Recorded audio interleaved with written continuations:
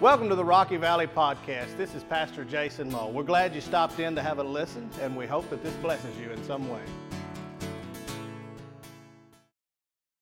This morning, we'll be in the book of Romans, and thank you for that video. I love those. I didn't realize there was a camera in my office. It'll change what I do a little bit from now on. And for those of you who are wondering, Carl was never located. You might want to get right for the end of this service. Carl was never located. We don't think. Romans chapter 8. It has been said that if the Bible were a beautiful ring, that the book of Romans would be the diamond of that ring with all of its rich theology and gospel presentation. It has also been said that if Romans were the diamond of the ring of the Bible, that chapter 8 would be the most sparkling spot on that beautiful diamond as the richest and perhaps most shining chapter in the book of Romans. And I'm not sure that I disagree completely with that statement.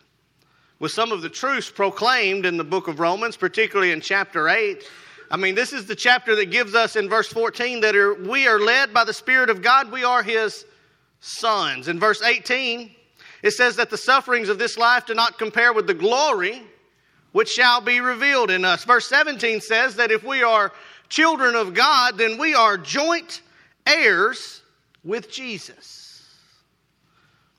Verse 26 says that the Holy Spirit... Now I want y'all to think about this. Verse 26 of Romans chapter 8 says that the Holy Spirit is praying on our behalf with groanings that we can't understand. The Holy Spirit of God is interceding between us and the Father on our behalf. Now that's a pretty rich verse. Verse 28 says that all things work together for good to those who love God and are called according to His purpose. Verse 31 says, if God is for us, then who can be against us? And verses 37 through 39 tell us that we are more than conquerors through Him who loved us. Paul goes on to write, for I am persuaded that neither death, nor life, nor angels, nor principalities, nor powers, nor things present, nor things to come, nor height, nor depth, nor any other created thing shall be able to separate us from the love of God which is in Christ Jesus our Lord. Did you guys realize all of that was contained in one chapter of this great Bible that we've been given? All of those verses are contained in one chapter of the book of Romans, and that's chapter 8. And with all of that, I didn't even read what my favorite verse in chapter 8 of the book of Romans is. And so would you please stand as we read some of my favorite words in the entire Bible from the book of Romans chapter 8 in verses 1 and 2. There is therefore now no condemnation. Let's read that again. There is therefore now no condemnation to those who are in Christ Jesus, who do not walk according to the flesh, but according to the Spirit. For the law of the Spirit of life in Christ Jesus has made me free from the law of sin and death. Let us pray. Father God, we stand before you as humble as we know how, asking that you would do what only you can do. And that is run wild in our presence this morning, Lord. God, we pray that any spirit that ain't your Holy Spirit would be bound and removed from this very sanctuary at this very time. God, we pray that anything that's happened that would cause us to focus on anything but you for the next few minutes, Lord God, we pray that you would erase it from our minds. God, let your Spirit flow. And we, as a people, will stand and give you the praise and the honor and the glory that you deserve And it is in your precious name that we pray, as all God's people said. And you may be seated.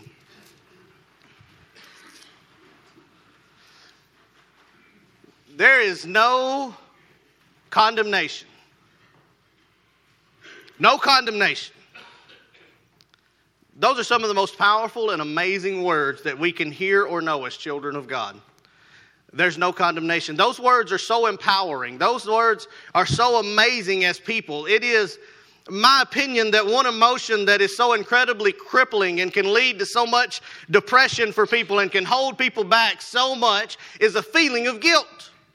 A feeling of guilt can cripple us. And so as we dive in this morning with our first point from the text, we want to look at this, that there is an innocence that is declared. An innocence that is declared. I think that we can agree this morning. If we can't, don't raise your hand because I want you to agree with me.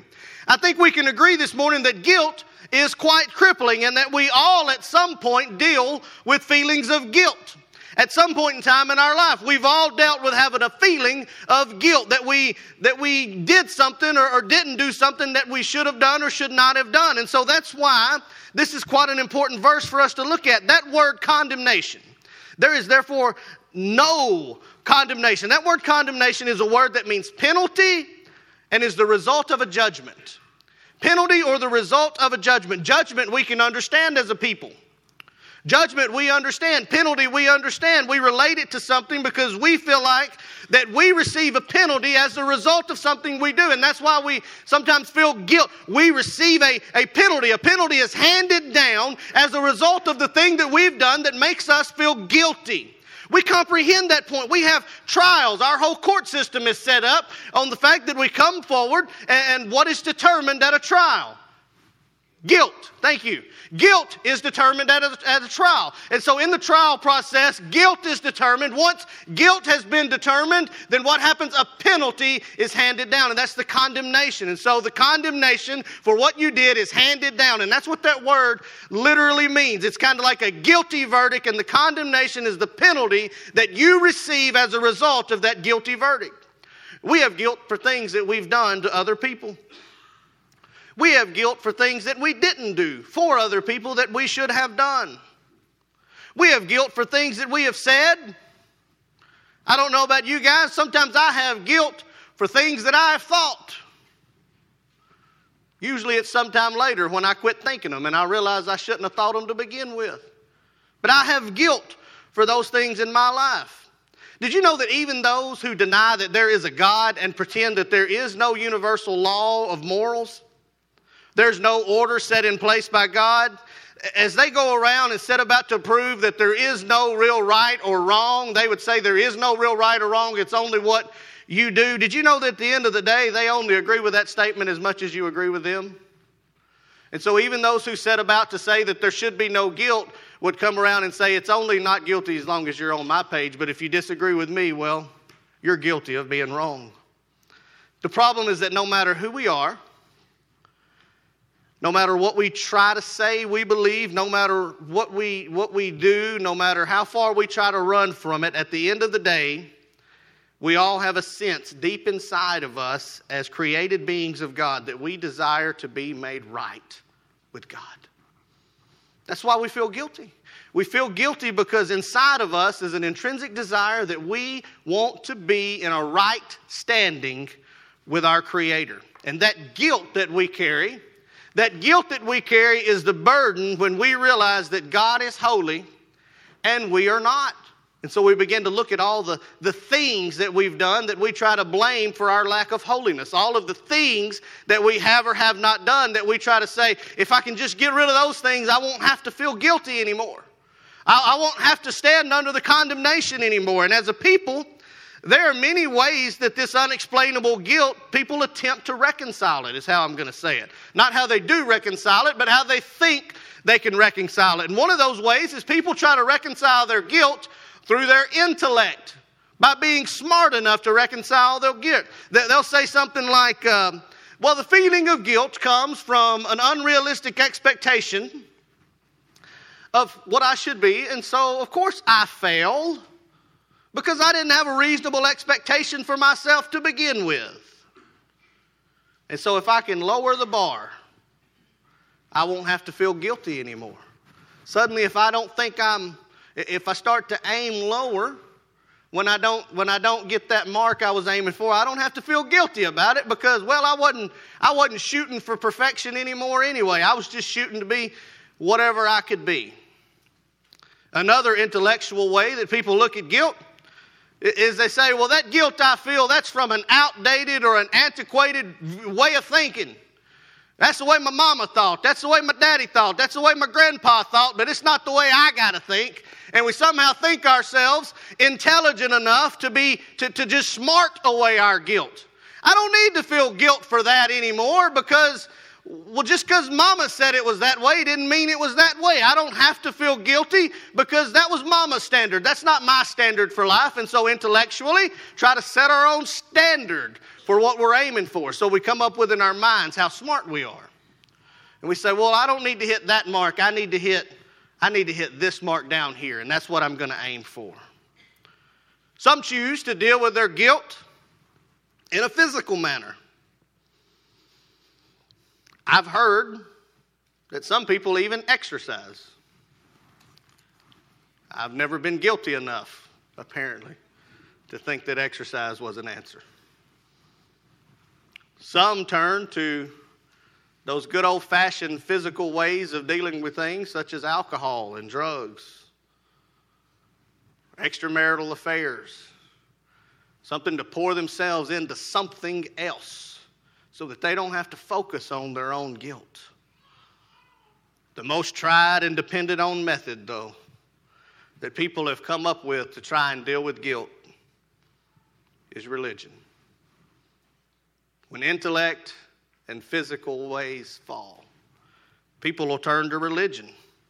That's where they decide to acknowledge that there is a God, and they attempt to go to church enough, attempt to go to religious meetings enough, and do the things that you think that God you believe in wants you to do. And if you'll only do enough of those things, you don't have to feel guilty anymore.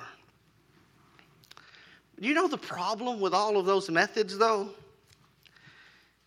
Is they assume that the court of righteous standing before God occurs and it's kind of a post-life court. And here's what I mean by that. It's almost like you view that you stand before God and he says, all right, I'm going to send a document writer to come and watch you live your life. And when you come back to me at the end of your life, we're going to play the tape and we're going to see if you did enough things to get rid of your guilt. Because you're guilty. But we're going to see if you accomplished enough good things, if you did enough things for enough people, if you said enough good, if you didn't do too much bad. And we're going to get to the end and we're going to say, are you guilty or are you not guilty based on the things that you did? But my friends, the court of opinions before God, when you stand before a righteous God, did you know that He's not looking at that tape of your life? God's not looking at the tape of your life because, my friends, you could live an entire life doing everything by the world standard as perfection and still go straight to hell. Do you know that? You could live your entire life doing everything to the world's perfections, the things that even we as a church would set forward to say, that, did you know you could honor the 10 Commandments to the T, never accept Christ, and not be in a righteous standing before God? Yet, on the flip side, you could miss that commandment about thou shalt not commit murder, come to know Christ, be forgiven, and stand with a righteous standing before God. Because the condemnation that we are claimed free from, there is now no condemnation. It's not from our own standings, it's from Christ Jesus. That's the only place where we can have the no condemnation. It'd be like standing trial, since we're using these courtroom terms. It'd be like standing trial, having the judge stand before you and announce the verdict of guilty. Because that's the verdict that we all deserve. The judge stands before you and says, you are guilty. But your penalty has already been paid. You're guilty. You did it. But the condemnation has been removed by Christ Jesus on a hill far away on an old rugged cross. My friends, guilt is a problem that we may experience, but can I just say quickly, no matter who you are, no matter what you've done, no matter who you are, no matter what you've done, we all fall into the category of those who are deserving of condemnation. Every single person who breathes deserves the penalty for sin. And that penalty is death. That's what we all deserve. But, bless God, that in His mercy and His grace there is no condemnation. There's not a little bit of condemnation. There's not a thought of condemnation. There is no condemnation. Hang on now. I know it's raining outside. I get it. But I want to make sure you heard that, because I didn't hear anybody that sounded like they heard that to me. I said that there is no condemnation. Thank you. Somebody appreciates the amazing grace of Jesus this morning. There's no condemnation. Now, let me explain what that means, because apparently it's not sinking in yet. That means that you deserved hell, but you don't have to go to hell. You deserved punishment, but you don't have to be punished.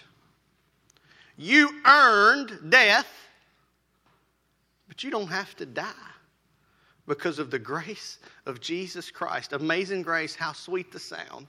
It covers every part of me. I once was lost, but now I'm found in Christ Jesus. I deserve death, but there is therefore now no condemnation. There's no penalty to be handed down to me. There's an innocence that is declared. We're innocent if we are in Christ Jesus, but we still struggle with something though, don't we? We still struggle, and that takes us to our second point. There is a slavery that must be abandoned. There's a slavery that must be abandoned. So what do you mean slavery, Brother Jason? What do you mean? I'm not a slave. I'm not a slave, Brother Jason. Oh, I don't know. I think we're all slaves if we're being completely transparent. We're slaves to a nature of sin. We struggle with the fact that even after we're saved, the nature of the natural man still battles inside of us.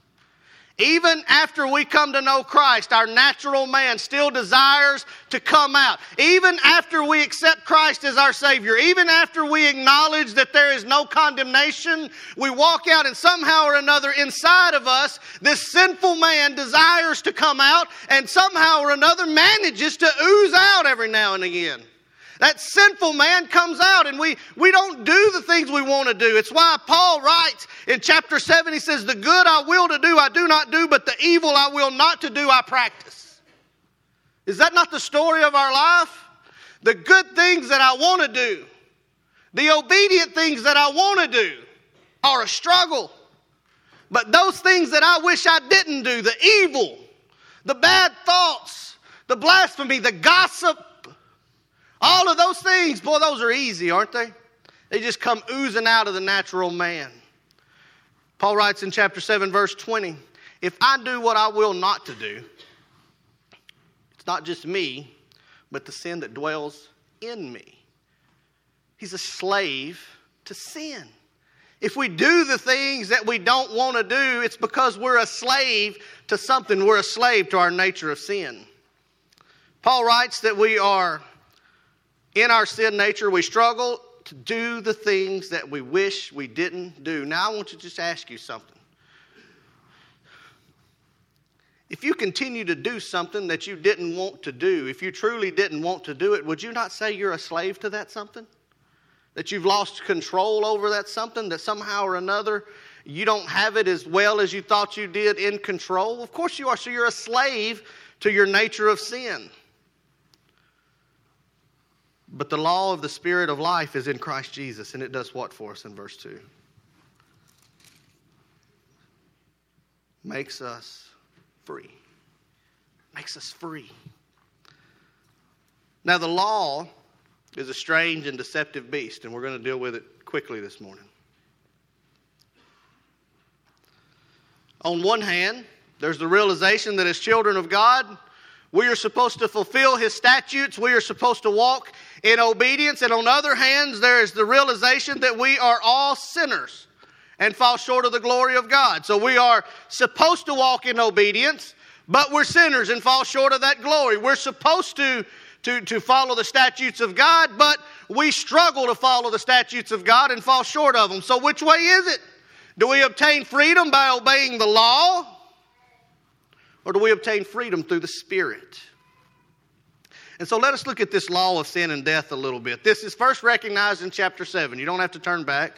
But if you want to look, chapter 7, verse 23, Paul writes that there's another law in my members, inside of his body. He realizes that his members are battling against each other with another law, the law of his mind, and it brings him into the captivity of the law of sin, which is in his members. So Paul says, as I struggle to do these things, I begin to acknowledge, as I look to myself, I begin to realize that there is something going on inside of me that causes my very nature to battle against itself. On one hand is my desire to be godly. On the other hand is my fleshly desire not to. And I recognize that sometimes that fleshly desire takes control and causes my very members, my very nature to battle against itself. Now that's difficult, isn't it? Now, thank goodness none of you battle with that, but I empathize with Paul. I know what he's saying. On one hand, I have the list of things that I know I'm supposed to do. I preached a message about this, and so I know that I've been convicted by God. I heard a preacher preach a message. I know that that's what God's statute is, and yet when I get ready to commit to doing it somehow or another, the nature of Jason takes over, and he says, go do this anyway. You don't really need to do that. And then all of a sudden, this battle within comes about. This battle of the mind, so to speak. And that's what Paul's talking about. He says we have this internal nature of sin that we inherited from Adam. Through one man, Adam, sin entered the world and death with it. So there's this nature of sin that entered through Adam that flows through all of our veins. It's there. And so we have to deal with it. And so it kind of pulls us to do the things that we do not wish to do. The problem with this nature, though, is that it leads to death. It leads to death. It'd be like giving a warning to your children and saying, hey, don't do that. Don't do that. Don't do that. That's okay if don't do that means, you're going to eat all the snacks and not have any next week, or you're going to get in trouble later if you don't do that. But if it's a car riding down the road and your kid's about to run in front of the car and you say, no. It's life or death, isn't it? That's what this warning is that Paul writes. He says we got to be killing this sin, because if we don't get control of our sin nature, if we don't get the freedom from the law of sin, the punishment is not a slap on the wrist. The punishment is death. The punishment is death for the sinful man. We cannot overlook the fact that we have a nature of sin in our life. We can't try enough. We can't work hard enough. We can't read enough self-help books. You can't come to enough religious activities. You can't even make enough religious friends to overcome your nature of sin and the debt that you owe. You can't feed enough hungry folks. You can't clothe enough homeless people. The only way to be set free from your battle with sin, the only way to combat the law of the flesh, is by the power of Christ Jesus. Now think about that. I have personal struggle in my life with my weight. Those of you who have been here the entire time that I've been here have seen me wear 3 different size suits because of my struggle with my weight.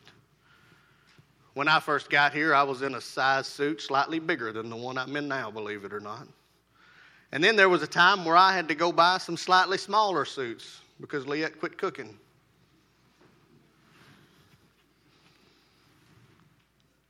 And then now I'm in a slightly bigger suit yet again. I have a struggle with my weight. You know what? I'm fully aware that my blood pressure is high because of my weight. I'm fully aware that if I don't get my weight under control, I may very well have a heart attack or a stroke one day. I get all of those things. And yet I still struggle with my weight, knowing that it could lead to problems to me down the road. But the answer to my weight struggles are to work harder, aren't they? Right? Don't eat the things you shouldn't eat. make 2 more trips up to the crosses behind the church on a walk. Jog a little bit, play more ball with the kids, and you'll lose weight. Work harder. Do more. Guess what? The good news is, because that's hard. I like to eat. It's hard for me not to eat. Here's the best part, though. When it comes to the law of sin, you don't got to work harder. You can't work hard enough anyway. You could work yourself into a tizzy. You'd just be more of a sinner than you were when you started. The law of sin, in order to beat that nature of sin, all you got to do is stop working and let Christ Jesus take control.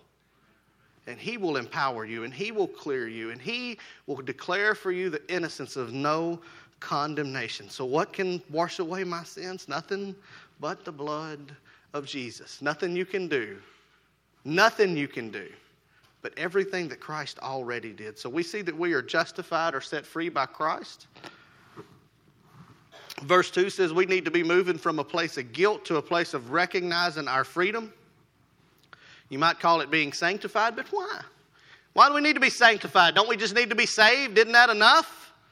Don't we just need to be saved? Well, I'll give you a couple of quick examples in the interest of time why we need to leave our guilt and understand that our innocence is declared. First, if you live in your past, you won't have a future. You cannot serve God moving forward, looking backwards. Can't do it. You cannot continuously beat yourself up for the mistakes you made in the past and serve the risen Savior moving forward. You cannot look at the things that went wrong in your past and follow Jesus moving forward. Why? Because God's already forgiven you of those things. Those are already over. If God forgot them, why shouldn't you forgot them? Just makes sense to me. But you know what we do? Satan gets in our mind and he says, you remember what you did? And we go, that's right. I ain't no count. I can't do nothing. Well, I can't go to church. I can't serve at that church. I can't serve the Lord. I can't feed the homeless. I can't go to Hearts for Hunger. I can't go to Sunday school. If I go to Sunday school, they'll see right through me and they'll know my past. Guess what? They probably will know your past. You know what else they won't do? They won't care. They'll be tickled to death that you're there, because you know what everybody in this place has got? What I would like right now is a show of hands. If you're over the age of 12, now probably if you're born, but over the age of 12, you probably can recognize it. I would like somebody over the age of 12 to raise your hand if you've lived a perfect life. I don't see any hands. That means that everybody in here has got a past that we're having to leave behind in order to move forward together. That's the beauty of it. There's no condemnation for those things in your past. It's time to move forward. You cannot have a future serving God if you beat yourself up over your past. Second, you can't learn from your past if you live in your past. Hang on now. Listen to what I said. Don't hear what I'm not saying. You can't learn from your past if you still live in your past. The only way you can move forward is to learn from what happened and leave it back there. But if you keep going back and staying there, you know what you're going to do? You're just going to keep living it over and over and over again. You know, one of the reasons that they teach history in our schools is not just so we'll know what used to happen, but so we'll know what not to do moving forward. If we would only grasp that as a society and quit making the same mistakes over and over again, we'd be far better. Your history, your past, it's your past. It brought you to where you're at. But if you live in it, you didn't learn from it. So learn from it and move forward. And finally, the third thing that we need to look at, and this may be the biggest.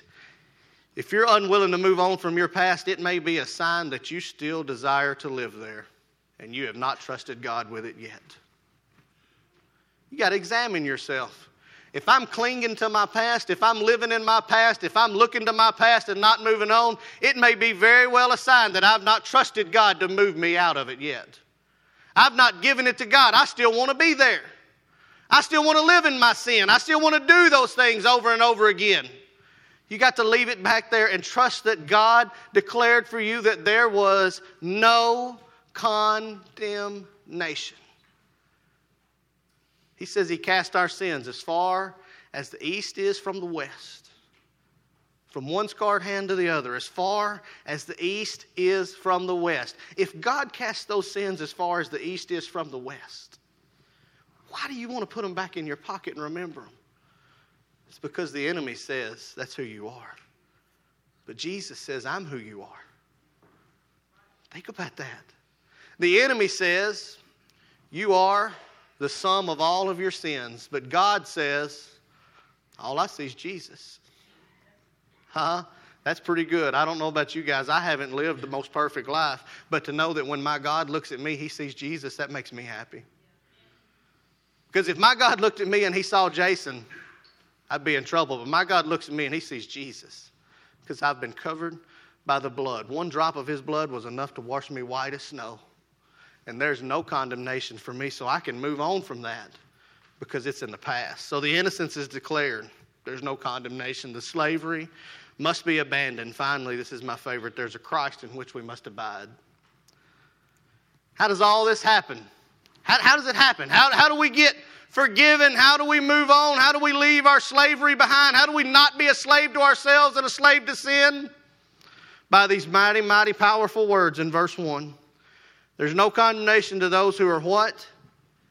In Christ Jesus. I want y'all to say those words for me again. In Christ Jesus. Come on. There's no condemnation for those who are in Christ Jesus. In Christ Jesus. That word for in literally means properly with or operating from something. Oh, man. There's therefore now no condemnation for those who are in a proper relationship with Jesus or operating from Jesus. Ain't no condemnation if you're right with God. Ain't no condemnation if you're operating from Jesus. If Jesus is driving the boat, if Jesus is your pilot, there's no condemnation. You don't got to feel that guilt no more. So how do we get there? We put Jesus as our priority. How can we abandon our slavery to sin? By being counted right with Jesus. Right with Jesus. John Piper once wrote about these very verses. If you are united with Christ, you have a pardon. That's no condemnation. If you're united with Christ, you have a pardon from sin and a power over sin. That's what that means to abide in Christ. You have forgiveness of sin and power over sin moving forward. How can you be set free from your slavery to sin? You must first be forgiven. You can't skip to the second part without experiencing the first. You can't set yourself free from a sin from which you've never been forgiven. Like the hymn writer wrote, would you be free from the burden of sin? Somebody help me out. How's that in? There's power in the blood. Would you be free from the burden of sin? There's wonderful power in the blood. John 8:36 says, if the Son sets you free, if Jesus sets you free, then you are free indeed. If Jesus sets you free, you're free indeed. So what sets us free? Jesus. To abide in Jesus sets us free. So how do we respond to this message this morning? How do we respond to this? First, there are some in here this morning that have been justified, some that have been saved, some that have lived a life and have already accepted Jesus Christ as their Lord and Savior, but you're still dealing with something in your past. Still dealing with some guilt, carrying it around like a sack on your back, holding you down. You pick it up every morning, you wake up, you put your guilt on your back. Every day you go to bed, you slide it under your bed, you pick it up the next morning. Sometimes you lay in bed and you think about how guilty you feel. You won't leave it in the past. You know you're saved. I know I gave my life to Jesus, but you keep trying to pick this guilt up. You've been counted as properly joined with Jesus, but you just haven't really acknowledged that there's no condemnation for your sin. You haven't fully grasped that the penalty has already been paid by Jesus. Would you come this morning and lay your guilt at his feet and say to Jesus, I know that I am free indeed. I'm free indeed. I don't got to carry these burdens anymore. I want to live a victorious life that reflects, Jesus, what you did for me. Did you know, child of God, that to pick your guilt up and carry it around like that heavy sack is to mentally cheapen what Jesus did for you on the cross? Jesus said, I took your burdens. Let me have them. I've already paid the penalty for them. Quit carrying them. Don't let them hold you back anymore. So somebody in here, shackled by a heavy load, needs to lay it at the feet of Jesus this morning. And for someone else, though, maybe somebody here who's been going through life for so long the wrong way. You've been trying to deal with your guilt by doing enough good things. You've been trying to live good enough, been trying to be good enough. Maybe you've come to church to check off some religious boxes. Maybe you've done good things. Maybe you've done bad things. I don't know. But you've been going about your life the wrong way, never, ever, ever having given your sin to Jesus, who's already paid for it, if you will only accept that there is therefore now no condemnation. My friend, you are living as a slave to sin, and your penalty is death, and your penalty will be paid. Would you come this morning and accept Jesus' blood as a penalty for your guilt and your sin? Would you come this morning and give your life to Jesus? Let us pray. Father God,